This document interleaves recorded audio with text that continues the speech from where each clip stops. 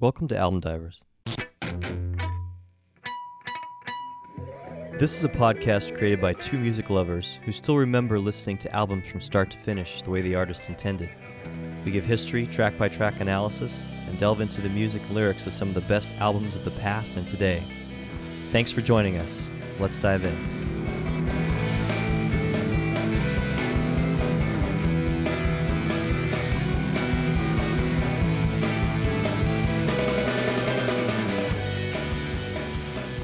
Welcome to Album Divers. I'm Trevor. I'm Shane, and we will be your hosts for the podcast. Thanks for joining us for our first episode.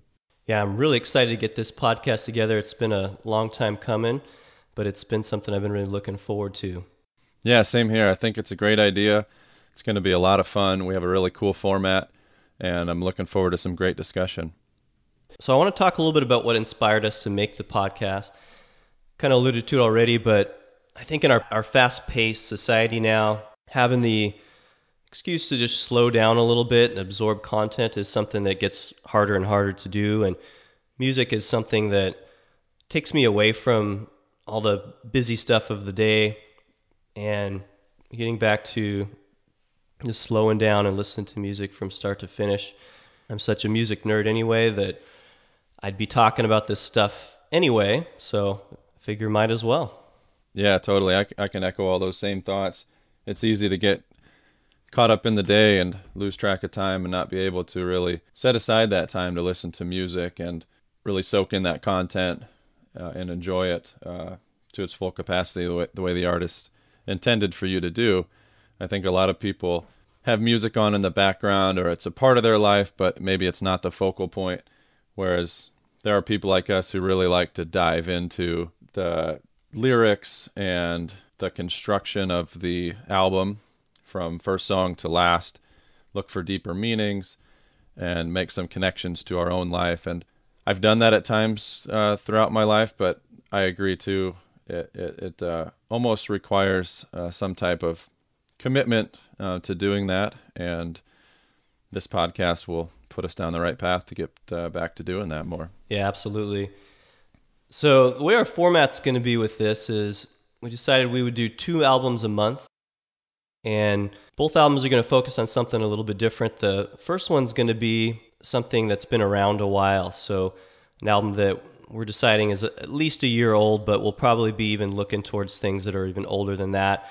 Hopefully it's an album that has kind of stood the test of time, whether it be something that we just personally really love or an album that's got a lot of historical significance. And then the second album that we'll do each month is going to be something new within that calendar year. So here we are starting January in 2020. The first new album we're going to do is going to be in January. So it's going to be one that is released in that month. Once we get to February, we'll still do a new album, but we'll be able to draw from either January or February. So point being, the later you get in the year, the more content you have to choose from for that newer album within 2020 will alternate. So this month, I'm going to do a newer album, and Shane, you're going to do one that's been around a little bit longer. So in doing that, we're going to be able to expose each other to new music and make sure that we're not just stuck in the rut of listening to the same things that we know we already like, but also being able to revisit old albums that we really love, or just old classics that maybe we never got a chance to delve into that we know we really should know more about. And so I think it's a great format that's going to allow us to do both of those things. Yeah, I have a long list of old albums that we can dive into or revisit. It's definitely going to be a little tricky at the beginning of the year to see what albums have come out in the past 2 weeks for mid-January, say, or when we get into February, we only have 6 weeks to pull from, so I'll have to look over a lot of my favorite artists and see who's releasing something at the beginning of the year, or possibly use some other avenues to discover who's releasing new music, and maybe that'll give us a way to discover new artists and bands that we weren't familiar with as well, and take a look at them as well as the stuff we really do like. Yeah, absolutely. So I think it'll be fun. It'll be a good way to force us to do that. And so what I mean by when I say we're going to do an album is we're going to pick an album, and then we're going to go into the history of that artist. We'll talk about how long they've been around, maybe where they exist in history of music, if they're a newer band or if they're an older one, what collaborations they had, maybe guest appearances that exist on that album. And then we'll top it all off with a track-by-track analysis. We'll play a little clip of the song and in the order, as we discussed earlier, and then just talk about our impressions. And I'll have an idea of what you're picking in advance, but we won't talk in advance about what our impressions are. So I think it'll be fun once we get there to, maybe there's a song that really connected with you and not as much with me, or vice versa, or we'll both get something out of a song. And I think it's going to be really fun to meet with that research done ahead of time and just see what the other one's impression of an album was. Mm-hmm. Yeah, I'm really excited to go back and listen to some of my favorite bands, do some research on their history, and possibly form new appreciation or respect for the music that they've put out, and understand who they are and where they've come from, and make more connections to their music. Maybe listen to it in a different way than I did the first time around when I was younger. Exactly. Yeah, that's what it's all about, is just getting in that space and absorbing the album that way. Mm-hmm. And we're hoping maybe we get a chance to have some special guests on the podcast, maybe join us for their what their favorite album is. Mm-hmm. I've got a couple friends that are in some bands that are releasing albums this year. It might be fun to get them to come on and talk about their albums. Nice. So just give us some opportunity to do that. Mm-hmm. We'll keep that similar format, but maybe have some guests on and just mix it up a little bit. So yeah, it's going to be really fun. Yeah, it'd be cool to get the actual artists on the podcast and hear their perspective, either before or after we give ours, and see how in line ours were with theirs, or bring on friends, family members, anybody else who shares the same passion for music that we do, and get their take on the music. Because that's the cool thing about songs, that the lyrics are never so direct that everybody should have the same interpretation. They're oftentimes abstract and leave the listener to determine what it means to them. So you get a few people together discussing, you'll form a better understanding or appreciation of the entire body of work. Yeah, I agree. I've always thought that, I want to know what the artist was thinking when they created something, but once they release it out into the world, it really doesn't belong to them anymore. It belongs to the listener. And that's a good point. What your interpretation of it really is what it means to its connection in history and with individuals. And so I think that's going to be a really fun part to experience through each other, and hopefully through some listeners that we get to engage with and interact with too. Yeah. So let me ask you a question. Why music for you, or how has your passion grown over the years? What's your background, and where you're at today as a listener?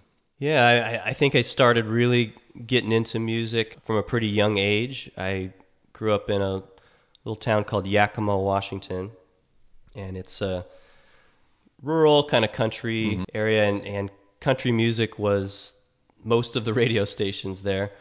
I don't listen to a ton of country music anymore, although I have to say I've probably listened to a little bit more in the last 5 or 6 years. I think there's been some really cool alt country and artists that are mixing country with folk and rock and stuff like that has kind of gotten me back into that as a genre. But I was little, I remember Sunday mornings I'd go with my dad, we'd get some donuts and we'd get the car wash, and I'd listen to Casey Kasem do the country music countdown on the radio. And even though I don't think that music I was listening to at that time was full of a lot of deep content, I think as a young kid, the lyrics are pretty easy to digest, and it was just something that I immediately knew what the singer was talking about, and it kind of drew me in and followed a storyline. And so I think that might be, ironically, what first got me into listening to themes of songs and the content and the lyrics.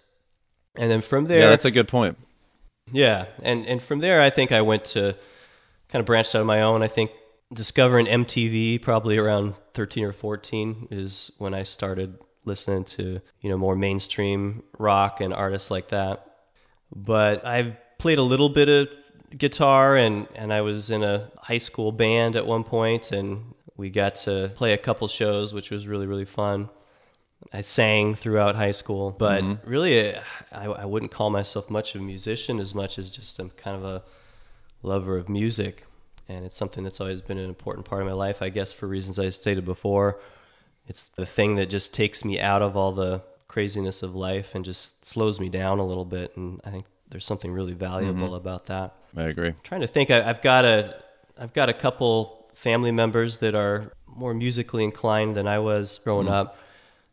Biggest one that comes to mind is I had a grandfather that died in a plane crash about a month before I was born, and he was he's a Dixieland jazz musician. He played all around Friday Harbor, which is a little area close to Seattle. Very cool. Yeah, he's a tuba player, actually. He was a really good musician. I really wish I could have gotten to meet him. I know that he really shared that same love of music. And he actually wrote a song that ended up getting a little bit of radio play in Seattle. There was a news event of a Seattle ferry called the Elwha. Story goes, anyway, that the captain of the boat was trying to impress this woman. He had her up in the cockpit, and he said, "Your house is up here. I'll take you up close to it so you can see it." He got a little too close to the shore and scraped up the whole bottom of the ferry, and made local news, and everybody was talking about it. And so my grandpa wrote this song called Elwha on the Rocks, which perfect, little play on words for like some kind of a cocktail drink or something. Exactly. I think some of the local bars were serving a drink called Elwha on the Rocks. Oh wow, that's a cool story. Yeah, pretty cool story, and I wish I've got a couple of his albums on vinyl, but I don't have that song, but I'm sure it's out there somewhere. With a lady in the wheelhouse, you can cruise along the shore. You can blow the ferry whistle as you cruise by her front door. You can blame it on the steering if the ferry rams the docks, and we'll pour a long, tall, cool one called Elwha on the Rocks. You can have the margarita, you can have the hot is hot, but all we're drinking here tonight is Elwha on the Rocks. But that's kind of my background and really what's just gotten me interested in music over the years. Then I've just always kind of kept up with it, and it's just something that I've really enjoyed. What about you? I have a background as a performer as well, singing throughout my life, through school years, into high school. I was always encouraged by my folks as well as instructors and friends to get involved with as many activities as possible. So that's what kept me participating in choir and show choir and some of the musicals. And over the years, I really developed a passion for it. So I do have that experience and appreciation for not necessarily the construction of music, but performing it and the detail that goes into making something sound good. So that's that side of it. But I would agree with what you said, that I'm more of a listener or a fan of music than I am a musician. And I've always been intrigued by the various genres of music out there. There's not too many that I can't listen to, at least on some level or in some area of my life. I've always really liked to dive into the songs, the lyrics, and try to find a deeper meaning. I think as a kid, that probably wasn't as much the case. I was grew up in the 90s, so a lot of pop and mainstream music, which was a little more superficial and fun, not as deep as the stuff that I listen to nowadays. But I also listened to a lot of oldies growing up and some classic rock, thanks to my parents. We'd go on road trips, and they'd be playing mostly 60s and 70s. So I think maybe that's why today my favorite genre of music is folk and Americana, some bluegrass, and other types of music that the focus is on sharing a story or telling a message, which in a way connects to some oldies and that era of music. But I also, for sure, through my teen years, really developed a liking for punk rock, bands like Blink-182. I listened to some grunge, Pearl Jam, Nirvana, alternative rock, the Chili Peppers, Incubus, and even some alternative metal bands like Linkin Park. And And I think the time that I really started appreciating music or diving into different albums and following artists more was through college, when I really got into the jam band scene, started going to concerts, and started really enjoying the big 5-man bands with lots of instruments and cool lyrics and really good music. So some of my favorites from that time that still have a special place in my heart are bands like Dave Matthews Band and OAR, The Counting Crows, Dispatch. I mean, I could go on and on. But that's the time that I really started to find my identity as a listener and my appreciation for the album format. Do you remember what oldies music your parents were listening to that you were initially hearing and gravitating towards? A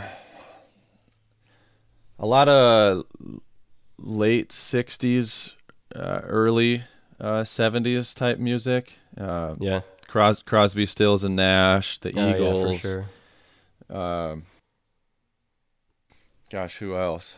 But a Yeah. lot of people in that era. I think. Well, I don't think. I know my dad was a bit of a hippie back in the day, and exposed me to a lot of that music. Janis Joplin was another one. Yeah. Listened to a lot of her growing up. How about you? Did you get exposed to that? Were your parents into that kind of music? Yeah, my dad especially. How old are your parents? My dad is 67 and my mom is 64. Okay, so they're just a little older than mine. Mm-hmm. But yeah, similar stuff. I think my dad was maybe just a little bit young for the hippie period. You know, he missed the 60s a little bit. But I remember he and I used to drive from Yakima to Seattle to go watch Mariner games. And one of the things that we used to do is we'd stop by this little record store in Yakima that actually still exists called Off the Record. I remember it really well. And we would pick up a couple, at that time, CDs. And probably when we first started, maybe a couple cassettes, but I mostly remember CDs. And I'd get something that I started getting interested in, as I was talking about earlier, when I started listening to MTV and gravitating towards some of the bands like Oasis and I'm trying to think of what some of the Green Day, stuff like that. Yep. When I was probably in that 13, 14-year-old, Presidents of the United States of America, I remember was one of the early ones. Yeah. And he would get something like, so similar bands, Crosby, Stills, Nash, Bob Dylan, David Bowie, some of these artists you mentioned, Janis Joplin, all of those are definitely in his wheelhouse, even if some of them he was just a little bit young, ahead of the curve for some of those things. Most of those artists are probably a little older than him, but yeah, those are like if you look back on the history of rock and roll, the 60s were so big. They're like the Picassos and the Rembrandts of music. They're always going to be thought of as some of the pioneers for this rock movement. Of course, definitely. The Beatles and things like that. So it's funny, I hadn't thought about it until just now, but in a way that format of picking an older album and a newer album kind of corresponds with what I did with my dad as we were driving from Yakima to Seattle. Listen to a new album I pick out, and one that's just a while. So I guess in a way I've done this before. Yeah. It'll be a bit nostalgic. Maybe we can even have your dad as a special guest on the show, and he could review one of his favorite albums from the time when you were a kid and you guys were making those road trips back and forth to Yakima. That'd be really fun. I'm certainly going to be asking him for some ideas as we pick some of those classic older albums to talk about. So you said one of your favorite bands, or one of the bands that you started listening to as a kid, was Oasis. Yeah, I actually think that might have been that What's the Story, Morning Glory might have been the first album I ever got on CD. Yeah. I remember great album. Hearing the Wonderwall music video on MTV and going, I got to go out and get that. And that's one of the first ones I probably picked up before we headed out to Seattle for a game at one point. That's still one of my favorite songs. It's a great album. There's a lot of good songs on that album. Yeah, Champagne Supernova is another popular one that stood the test of time. That's right. That was on that one too. A lot of people from all eras know that. Yeah. I remember back in junior high, we had a teacher who, during study hall, would let us go into the corner and play some music probably CDs in a big boombox type player back in those days. But we would hang out in the corner, we would listen to that, and that was one of our go-to albums. We'd play Oasis because it was a pretty clean album. It was fairly laid back and quiet, not too heavy for the most part. So we really enjoyed doing that. Special people change. How many lives are living strange? Where were you while we were getting high? Slowly walking down the hall, faster than a cannonball. Where were you while we were getting high? I think my first album might have been a live album by Blink-182. Oh yeah, a live album. It was called The Mark, Tom, and Travis Show. And I think I picked it up because I hadn't been to a concert ever in my life. As a teenager, I think I might have been, probably 12 years old when I got that album. So I hadn't really been to a legitimate concert, and maybe I saw a simple show here or there, but nothing on a big scale. So I thought it would be cool to listen to that and almost be able to put myself in the audience and get that experience. Yeah. But prior to that, I think I mostly bought singles or 2 or 3 or 4 track EPs because I probably didn't have enough money to go buy a bunch of full albums. But I do remember as a kid hopping on the bicycles with friends and riding downtown. I grew up in a small town too, only about 10,000 people, so you could cover the whole town on a bike pretty quickly. And if we had a few bucks that we had gained from allowance or mowing the yard or something like that, we'd hop on our bikes and head downtown. And we used to hit up this music store too. Ours was called On Cue. Mm-hmm. And I remember going through and looking at all the recent singles that had been released because they were usually $2, $3, $4 or something. So I got a lot of those still in my closet, I know, CDs and also cassettes. I don't like to admit that because it's aging me a bit, but I do still have some singles on cassettes in the collection. Yeah, for sure. Cassettes are kind of coming back a little bit. Oh, are they? Kind of like vinyl. Yeah, in the large scheme of things, vinyl is also really a niche interest as well, but there's an even smaller one going back to cassettes, and the reason being artists can create those really easily, and so there's a lot of independent artists that are putting music on cassettes because it takes a lot of money and time to press an album on vinyl. So sure, if you're buying a vinyl record today, chances are the band's at least somewhat known, and sometimes some of those underground artists are releasing stuff on cassettes now. Yeah, like a little mixtape. Yeah. Yeah, so that Mark, Tom, and Travis Show album is probably the first one that I bought. That's at least what sticks out in my mind. I purchased a lot more. After that, I started getting into studio albums, and once I had a few bands that I really liked to follow, I would try to slowly build up a collection of their discography and explore all the music that they'd put out over the years. But that first album that I got, I remember very vividly because it was somewhat edgy for a 12-year-old to be listening to punk rock, and they made some sexual references, and there was some language and some things that maybe the folks wouldn't have approved of me listening to back in those times. So I was hanging out in the kitchen or living room with the headphones on, listening to this, almost feeling like I was sort of getting away with something.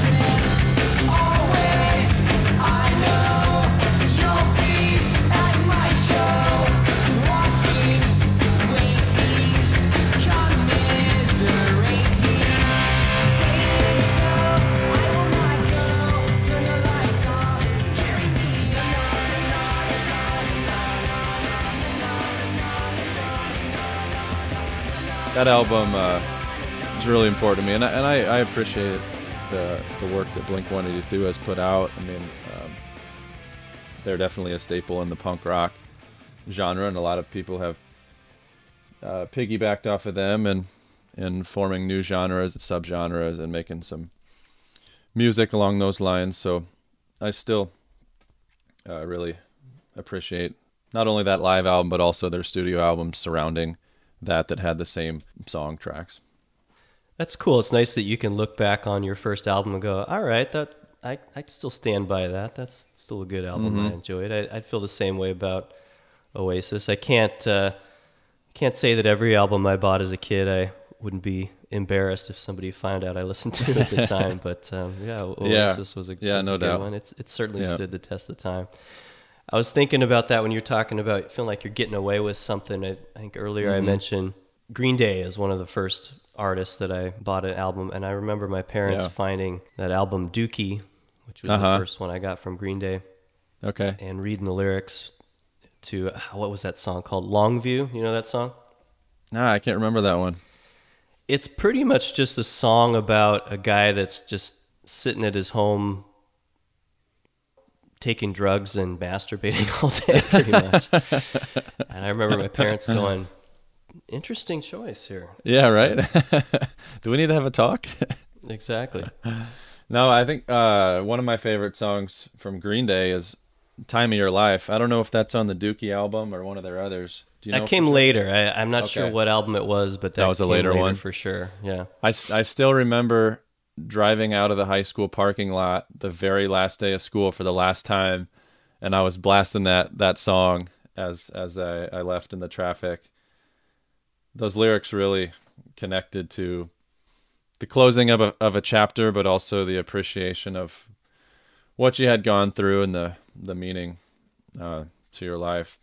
Yeah, and it was right in that time as we were going through that ourselves. I think, for reference, we're both guys in our 30s, so that probably would have been, I'm a little older than you, but I think for me that would have been, right around that junior high time that song came out, so I could relate to that too. Yeah.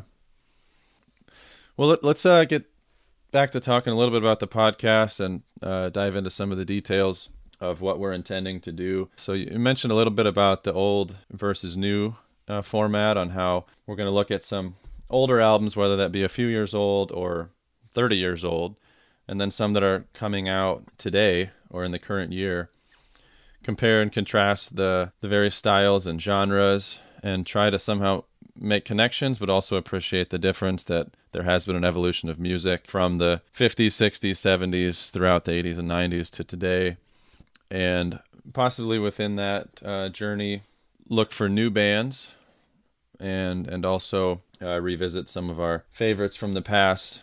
What are some other elements of that old versus new format that you're excited about exploring? Yeah, I'm hoping that it also brings some themes and some underlying things that might connect artists from today to the past. I think educating ourselves on some of those landmark albums from 60s, 70s, as we talked about earlier with our parents' music, but I'd say the 80s is probably the decade that I know the least about, because I was in diapers and my parents were probably not keeping up with music very much, trying to keep up with me. So, but that's a time period that I've revisited a little bit and gotten to know some artists through that, and there's actually some really great music that came through the 80s as well. We're definitely going to get a Nirvana album on here at some point. Yeah, we'll probably do that as a 90s album. Maybe even some hair bands. Why not? I think it'd be worth checking some of those that have stood the test of time. Yeah, I guess Nirvana is more 90s. Maybe were they late 80s or not until the early 90s? They formed in late 80s, but it wouldn't have been until early 90s that people started paying attention to them. I think Nevermind was maybe 90, 91, 92, somewhere in there, if I'm right about that. I guess the 80s were more defined by the hair bands and some British pop, and I think grunge and that type of music originated in that decade as well. Yeah, that late part of the 80s is when some of that started taking place, but I think as a genre, people don't really think about grunge as until Nirvana pushed it into mainstream, which would have been that early 90s. But for sure, the seeds of that were starting in the 80s for sure. And it was coming out of the punk stuff. So that's another element to the 80s. With artists, and the late 70s with artists, like the Clash and the Ramones, and And I think, Yeah. to back to your question, why old versus new, I think it's really interesting to see how each decade is almost an answer to the previous one. There's almost a rebellion of the prior. You can take it in decades because it's easier to parse it out, saying 60s, 70s, but of course, nothing's going to act on a timeline right. exactly, but The lines get a little blurry. yeah, the lines get blurry, but just being able to see that thread of, okay, this generation was thinking about this, and it was in response to the prior generation that was saying this. And I think there's a lot of new artists that are coming out today that are pulling influence from some of those. I mean, everything's recycled, right? Every generation is drawing things from the previous ones. I think being educated on that gives you more appreciation for what maybe a current artist is trying to do. So that's part of why I'm interested in the old versus new. And the other reason is I feel like I'm 35 for another week here, and I think I'm starting to get to the point where I feel myself fall into that trap of I want to listen to some music. What do I want to do? I think I'll fall back on something that I know. I'm going to listen to a band or a CD that I'm familiar with, and there's nothing wrong with that. But I think people do fall into that habit probably right around this time where they stop discovering new things, and that's really important to me. I want to make sure I continue to do that. There's great music coming out all the time. We live in an interesting time right now with mainstream music and music on the radio as being not very good. But on the other hand, I agree. There's a lot of opportunities for artists to get music out there in the digital realm and in the streaming realm that we're in now. And so it's a great opportunity. I don't want to be that guy in his 30s and 40s that starts just to fall back on the music that I grew up with, even though that coming of age music is so important. I want to keep discovering new things, and I think that's why I want to share older things that I've connected with already with you and with listeners, revisit some things that maybe I missed from the past, but also listen to new albums too and see how it's relating to what I knew already. So that's one of the impetus for me picking that format. Sure. I think it is easy to get stuck in that trap of having your go-to genres or artists that you listen to, and then maybe from there you stumble upon a couple more that are real similar but not really branch out to anything that's too radical or different. Especially as we age, we are creatures of habit, and we get stuck in our ways or our customs and traditions probably more and more the older we get. I think maybe that has something to do with being a mature adult and having a brain that's fully developed and that's been molded over the years to be a certain way versus a kid who has all these random spontaneous thoughts and excitement going on, and they're just seeking new information and eager to learn and be exposed to things they never have before. So that could be why we connect most with our childhood and the music that we first listened to, because that was also the time that our brain was developing. And so there's some sort of deeper meaning, even if it's subconscious and we can't even really explain it, but that could be why we gravitate toward that. And also why, if you talk to people in their 60s like our parents, they're gonna tell you they still value the 60s, 70s, and maybe early 80s the most, because that's what they were exposed to during that same age bracket. But I would totally agree, there's a lot of great stuff coming out, and you have to challenge yourself, be open-minded to listening to it, because if you don't, then you're preventing yourself from probably hearing some really good music. Along those same lines, I think I've been guilty for a while of disregarding most of what comes through on the radio, because I agree I don't like a good share of the songs that I hear on mainstream. But I will say that there have been some artists that I've liked over the years that have put some stuff on the radio that I don't like, or vice versa, some artists that I've discovered through the radio that maybe I didn't like, but then some friends will say, hey, check out these other songs, or I'll stumble upon them some other way and realize that I actually like their music. I just didn't like the cherry pick songs that ended up on the radio. So maybe it's more that it's appealing to the masses and it's not a true representation of what that artist can do as a musician. So I've challenged myself to be open to listening to some of those bands as well, taking a closer look at a full album before I completely rule them out as somebody I don't want to listen to. Those are both really good points. You're right. Some of the stuff that you hear on the radio is the hit that was made for that mass audience, and then you listen later and go, oh, actually, this guy's got some depth to them. And then, yeah, you're right. The formative years of where your brain is developing and you're just kind of a sponge for somebody singing about something that means something to you. And that's a good word. Yeah, you said it really well. That's really true. I didn't think about both of those things. Yeah, one other thought that came to my mind when you were talking about the old versus new, contrasting the music and the styles and the eras, is that I almost think you can probably define an era of music more by what was happening in the world at that time than you could necessarily with the sound of the music or the instruments or the production alone. Obviously, quality has changed. We have technology that allows people to do things with music and sound that people could not have even done back in the day if they wanted to do that. So you probably can hear a couple clips and say this is modern and this is old. But I think what maybe really sets apart a generation is what was going on during that time. And coming full circle back to listening to a lot of late 60s, early 70s music, the hippie movement as a kid that my folks exposed me to. They were singing a lot about anti-war and love and peace because that was really integral to the time that they were putting out that music. So those were the thoughts that were on their mind, and that's what they were singing about. And there was a whole movement and group of followers that really got into that more so probably for the message, but it was also really good sound. It was good music quality too. But I think there's probably been an evolution of music and sound and voice and what people can do with what they're producing aside from the lyrics. But then each decade could probably be defined by or characterized by what was happening in the world as well. So as we dive into the old versus new albums, we'll not only be able to compare and contrast how the music has evolved, but we'll also be able to talk about that period of time in the history that surrounds when that music was created and why maybe the lyrics went a certain direction. Yeah, absolutely. I think looking at it in its historical period is something that's going to be really fun for us to do.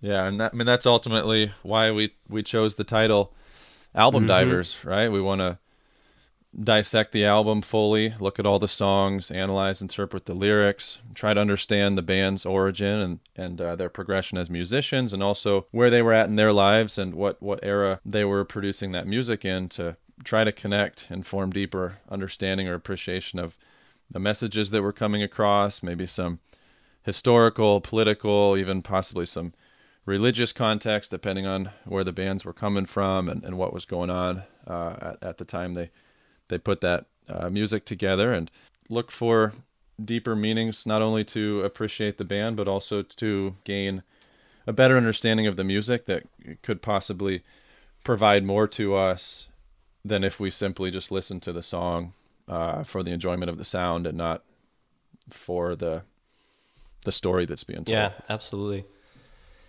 Yeah, and one of the things that we want to do with the format that we've got here with the old versus new, and also listening to the songs from start to finish as we do that track by track analysis, is we want to listen to the album in order. We want to hear why the artist might have chose to put this song before this one, and what does that mean, both from the historical contents but also just artistically. What were they trying to say with the order of the songs, and are they painting a picture? Is it a story? Did they add some thoughts to that? And I think it'll be interesting to see as we look at the newer albums that we pick, if we notice that threads still exist. I think we will, and I think most of the artists that you and I are going to pick, because I think a lot of the music that we like are still artists that care about things like that. But in today's format, in today's way of digesting music, I think a lot of artists are just releasing singles and one-offs, and So I wonder sometimes if that Yeah. if that start to finish will be as easy to follow as it was where everybody was listening to you go down to your record store and pick up your record or pick up your cassette or your CD, and clearly the artist knew that you were going to be holding every song in your hand, and that you were Right. going to probably have it on a player, especially if it was a vinyl record where you really didn't have a choice except for to listen to it from start to finish, unless you got Yeah, out your right. magnifying glass to try to drop the needle on the other side. I mean, I remember when I was a kid, CDs being the biggest thing when I first started to learn to drive. You stick a CD in the CD player of your car and just drive around for a week, and without even really thinking about it, you've listened to that album, 7-8 times, and the moment one song ends, the next note of the next song, and you really are familiar with that album format, and that's something that I really enjoyed growing up as a digesting music. I think it connected me with the artist, and so that's also why I'm passionate about the album format. I think it forces you to hear that in that order, and like we said before, just kind of slow down. That's one of the reasons that I've gotten back into listening to vinyl myself, because it does just stop and make you listen from the beginning to the end like that. Mm-hmm. So I'm excited to do that. I think things were a little more structured and uniform back then too, right? Because you had a certain length on that record that you were allowed to put sound. So most songs were about 3 minutes, give or take. Yeah. I think back in the day, and that would have been more standard across the board. You pick up an album by any artist, there's probably around the same number of tracks, all about the same length, whereas nowadays you have some extended playlist that maybe only have 5 or 6 tracks. You have singles, of course, that we talked about earlier, and then you have some longer albums, you have some extended albums that have a lot more tracks on them, and you have anywhere from a short intro 1-2 minute song to some 15 to 20 minute songs. So that's a big change in dynamics as well, from back in the day. That's a really good point too. Yeah, I never thought about that. The physical format of a vinyl record almost forced the construction of the album to be a certain way, both the length and even as you get tighter into the rings, the more I talk about this, more it's going to be clear that I don't know exactly why this is the case physics-wise, but I know that some of the more complicated instrumentation is actually harder to convey as you get to the deeper concentric rings in a album. So some albums release an album as kind of a double LP, even though it's only got the normal 10 to 13 songs, and they'll just put the 2 or 3 songs per side on that outer edge to increase the fidelity of it. But yeah, that's another interesting example of where history maybe dictated what we still do here in 2020 with how we put an album together. There's no reason for it to be a certain length anymore, but most of them are still around 30 to 60 minutes. I'm questioning now what I said about the song length. I guess I would have to do some research to fully understand that. Maybe the technology is different nowadays. The only records I've listened to, the only vinyl that I've been exposed to over the years was old albums that came out back in the day, my dad's old collection. I haven't bought any new albums. I know you're big into vinyl. I assume on those records they still have the long songs that artists are putting out today. When I thought about that, I remembered that when I made that point to somebody else about songs being really short back in the day, all being around 3 minutes, and that I thought that was due to the size of the space on the vinyl that they were able to record from. But they challenged me by saying there were longer songs back then, but I think the difference might be that you have to layer 2 of those rings together to create a longer song. So back in the day, I think there might have been a little hiccup or catch. It wouldn't have been as smooth when they hit that 3 minute point to roll over to 301 to create a 6 minute song. Maybe they have better technology or better players today, because I assume there are long songs today. Obviously they're not all restricted to a certain time length, but I don't understand the technology enough to know why that is the case. And we talked about how it used to be that the radio is where you'd go to find all the best music, and nowadays you don't hear as much of the good music on the radio, and that could be why that 3 to 5 minute song length is that more digestible length. Even if you bought the longer album and got the longer songs, the ones that were putting on the radio were still need to be somewhat digestible. But yeah, I mean, you go back and listen to, you know, Pink Floyd and some of those albums where I know they've got some songs up in like the 14-minute mark. So, yeah, they do. Yeah, that's why I started to question that. I think they still do. We'd have to but you're right research about that. the length of the full album. That's something that would have been forced to a particular length unless you wanted to make it a double LP.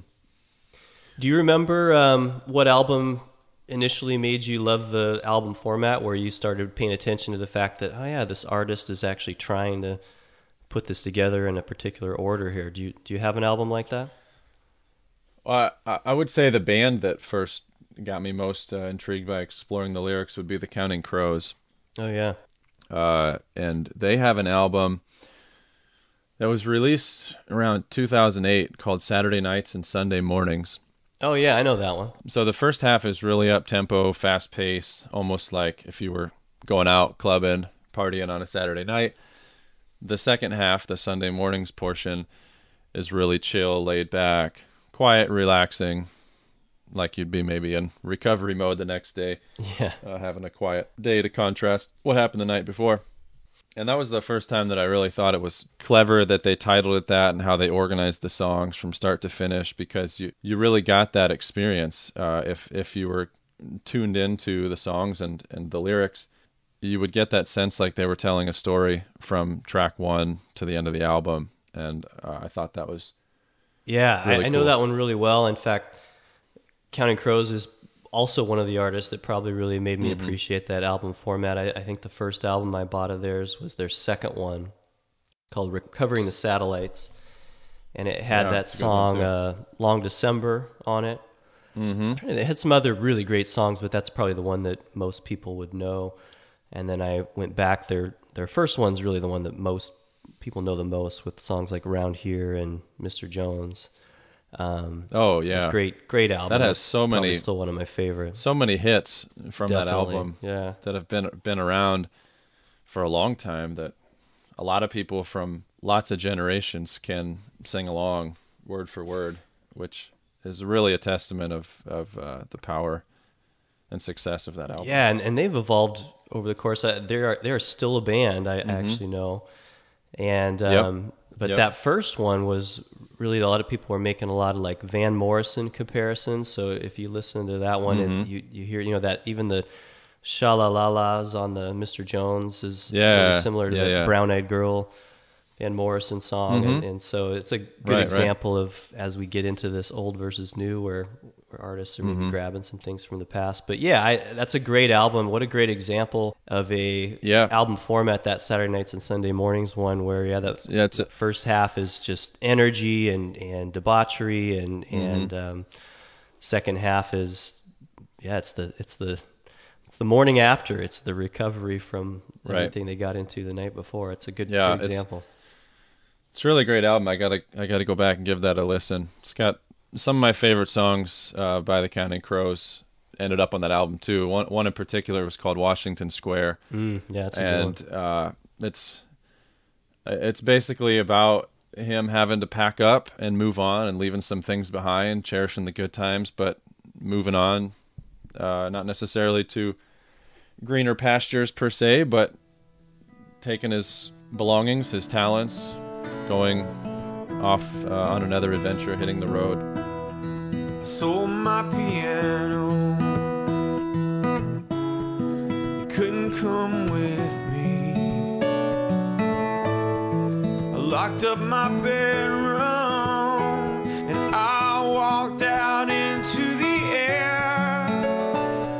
You really feel like Nothing I needed. you can connect with Adam Duritz, the lead singer, Yeah. as he's sharing that story, almost like it's very personal and meaningful to him.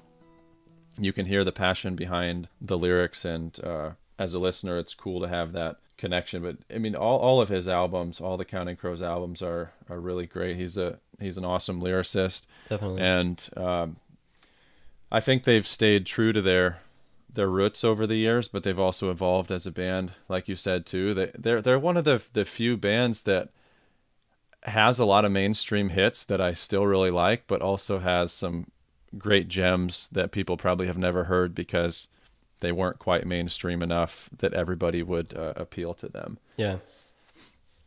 Yeah, definitely.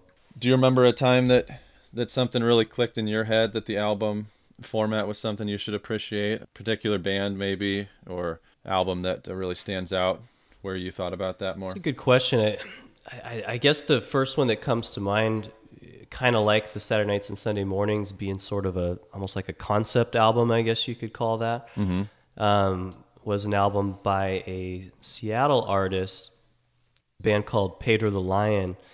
And living in Yakima and then I moved to Seattle in 2000. I started really getting into the independent artists in the Seattle scene, and Pedro Lion was one of those artists that I really connected with. In fact, one of my best memories ever, the garage band that I was in probably the 99, 2000, we got to open for Pedro the Lion while they were touring. Oh, wow. Yeah, they were touring for this album called Winners Never Quit. And that's the one that stands out to me as a concept album because the whole thing's kind of a story. It's about two brothers, and one of them is on the surface really successful. He's a politician, and the other one's just a sort of, for lack of a better word, he's kind of a loser. He's a drunk. He's always getting into trouble. He's in and out of jail.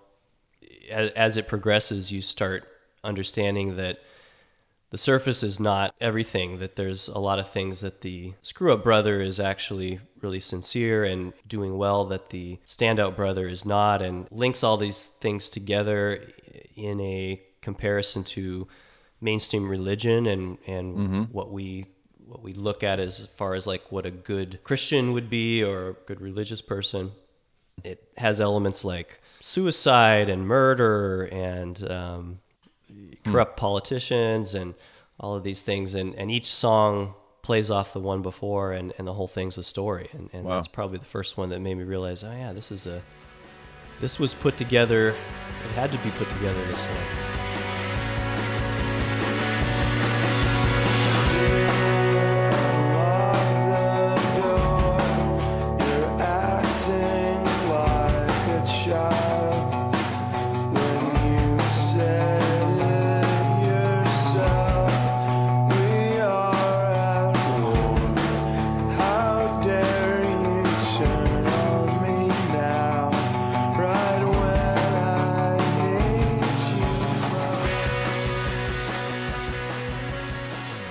I'll have to check that out. Maybe we can even review it's it on worth one of our looking at.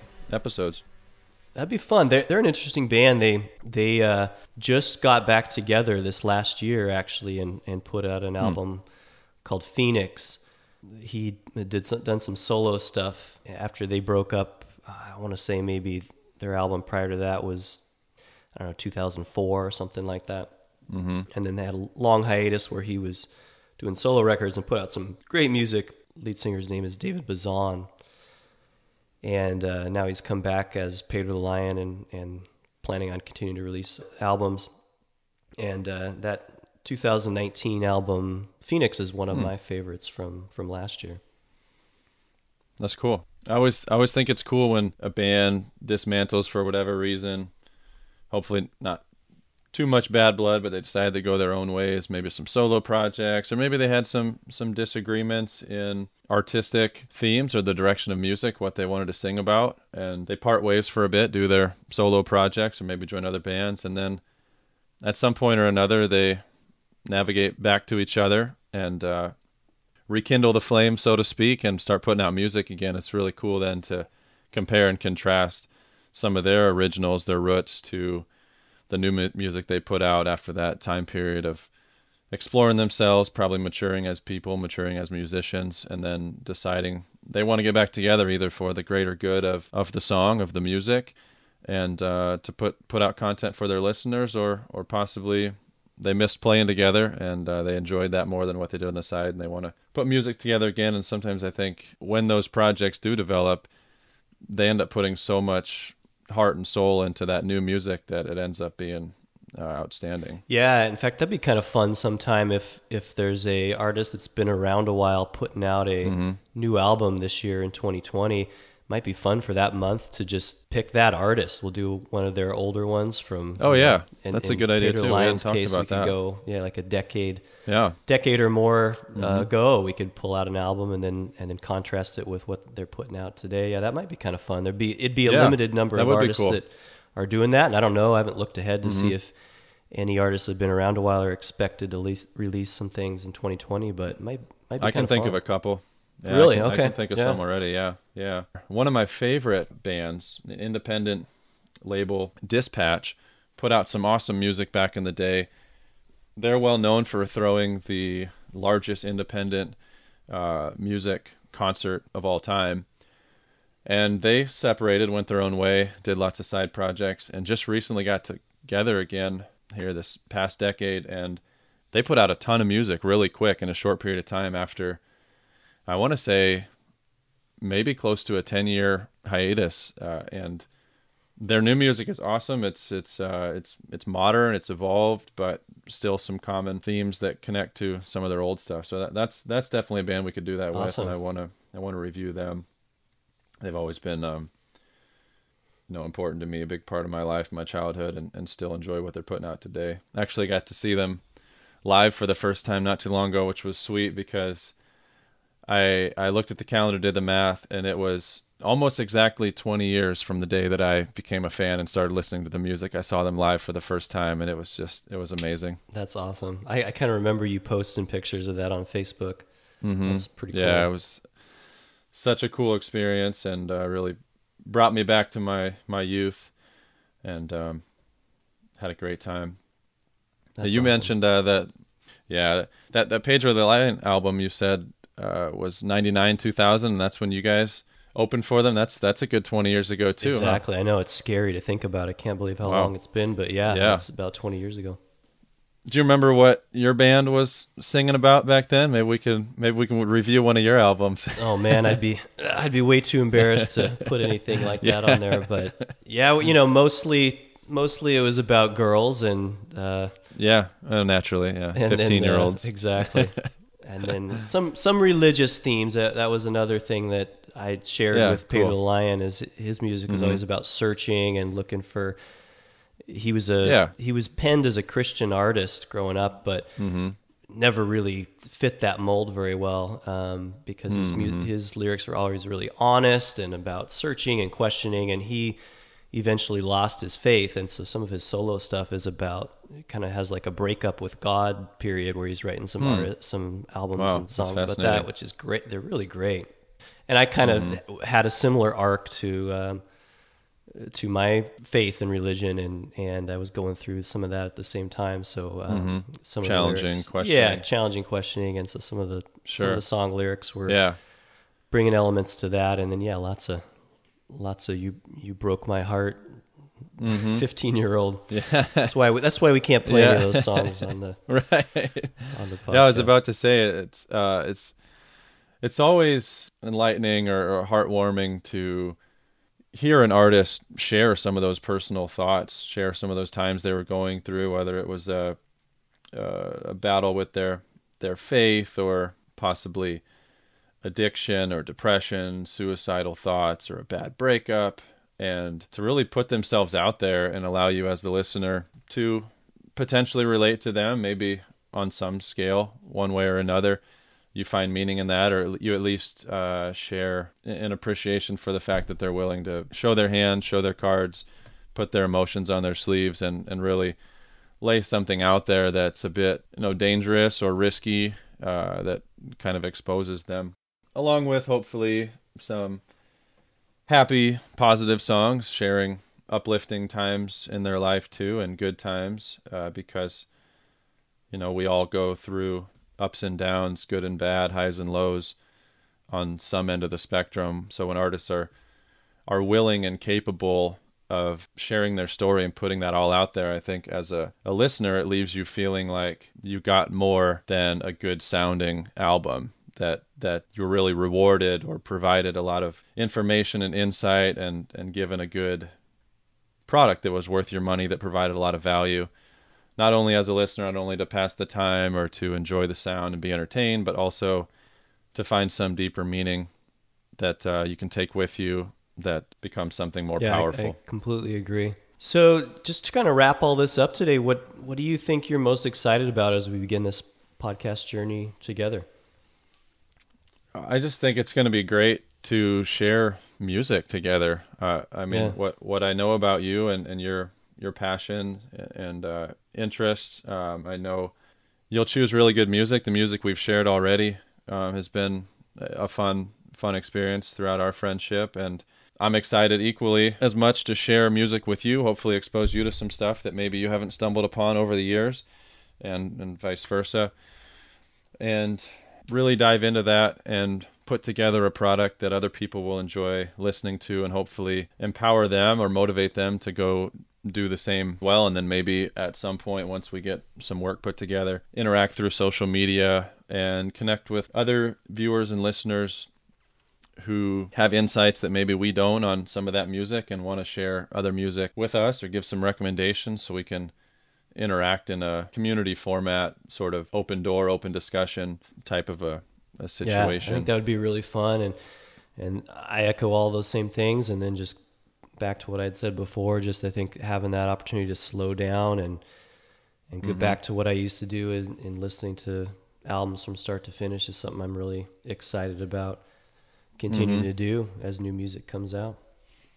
I think we're going to be surprised when we go back and listen to some of those old albums that maybe we haven't touched in a while, that were monumental to our development or transitional periods throughout our teen years and college years, and maybe we'll listen to it with a totally different perspective or mindset, and possibly find that it means something more than it did to us back then, or that it means something different, or possibly we misinterpreted something, that our minds weren't developed to the point of fully understanding what these adults were talking about in their music. That's a good point. And that now we'll hear it for the second time, and it may almost be kind of new in a sense, despite the fact that it's old and we've heard it over and over. We're not just regurgitating the lyrics and singing along, but we're actually diving in and challenging our understanding of them and looking for some type of deeper meaning. I think that's going to be a lot of fun. I think something else that I haven't mentioned, there's quite a few songs over the years, not necessarily one-hit wonders, but maybe I stumbled upon a song and it ended up getting added to my favorites list, and I go back to it a lot because I really enjoy it, but I haven't had the chance to go explore that band. Or maybe one step beyond that, I've potentially listened to one album, but it might just be the newest released album in this discography of 7 or 8 albums. The band's been around for a long time. To have this opportunity to then go look at some of the older albums that they've released instead of only a small snapshot, maybe that'll allow us to get a better appreciation for their entire body of work, and that should be a lot of fun. Yeah, those are great points. I think there's a lot of reasons why this is going to be really fun, and like I said, this something I'm doing anyways. I'm listening to music and sharing with other people, so having some structure to it, I think, is going to be really exciting. So I'm looking forward to it, Shane. Definitely. I'm really glad we're doing this. I think it's going to be great. It's going to be a learning experience, obviously, since neither one of us has ever gone down this path of podcasting. But we've both been listening to and analyzing and really dissecting music for a long time in our personal lives, so we have a lot of experience with that. I think it's going to be great to share that with our viewers, and I'm really excited about all that we have in store for this year. All right. Well, I think this is probably a good time to wrap it up. Shane, any other parting thoughts before we dive into our first album? No, I think we've covered all the essentials, and hopefully we got a handful of people as excited as we are about going down this podcast journey together and creating some really good quality content. All right. Well, until next time. Awesome. All right. Take it easy, Shane. If you're enjoying listening to Album Divers, you can support our podcast by subscribing, reviewing, and sharing it with someone else that appreciates great music. Follow and connect with us on Facebook and Instagram at Album Divers. We'd love to hear your thoughts and feedback about our take on an album that you already loved or had never heard before. Do you have an album you want us to dive into? email us at albumdiverspodcast@gmail.com, and we'll consider adding it to our queue for a future episode. Thanks again for joining us. We hope you never stop discovering music that moves you to dive deeper. Until next time.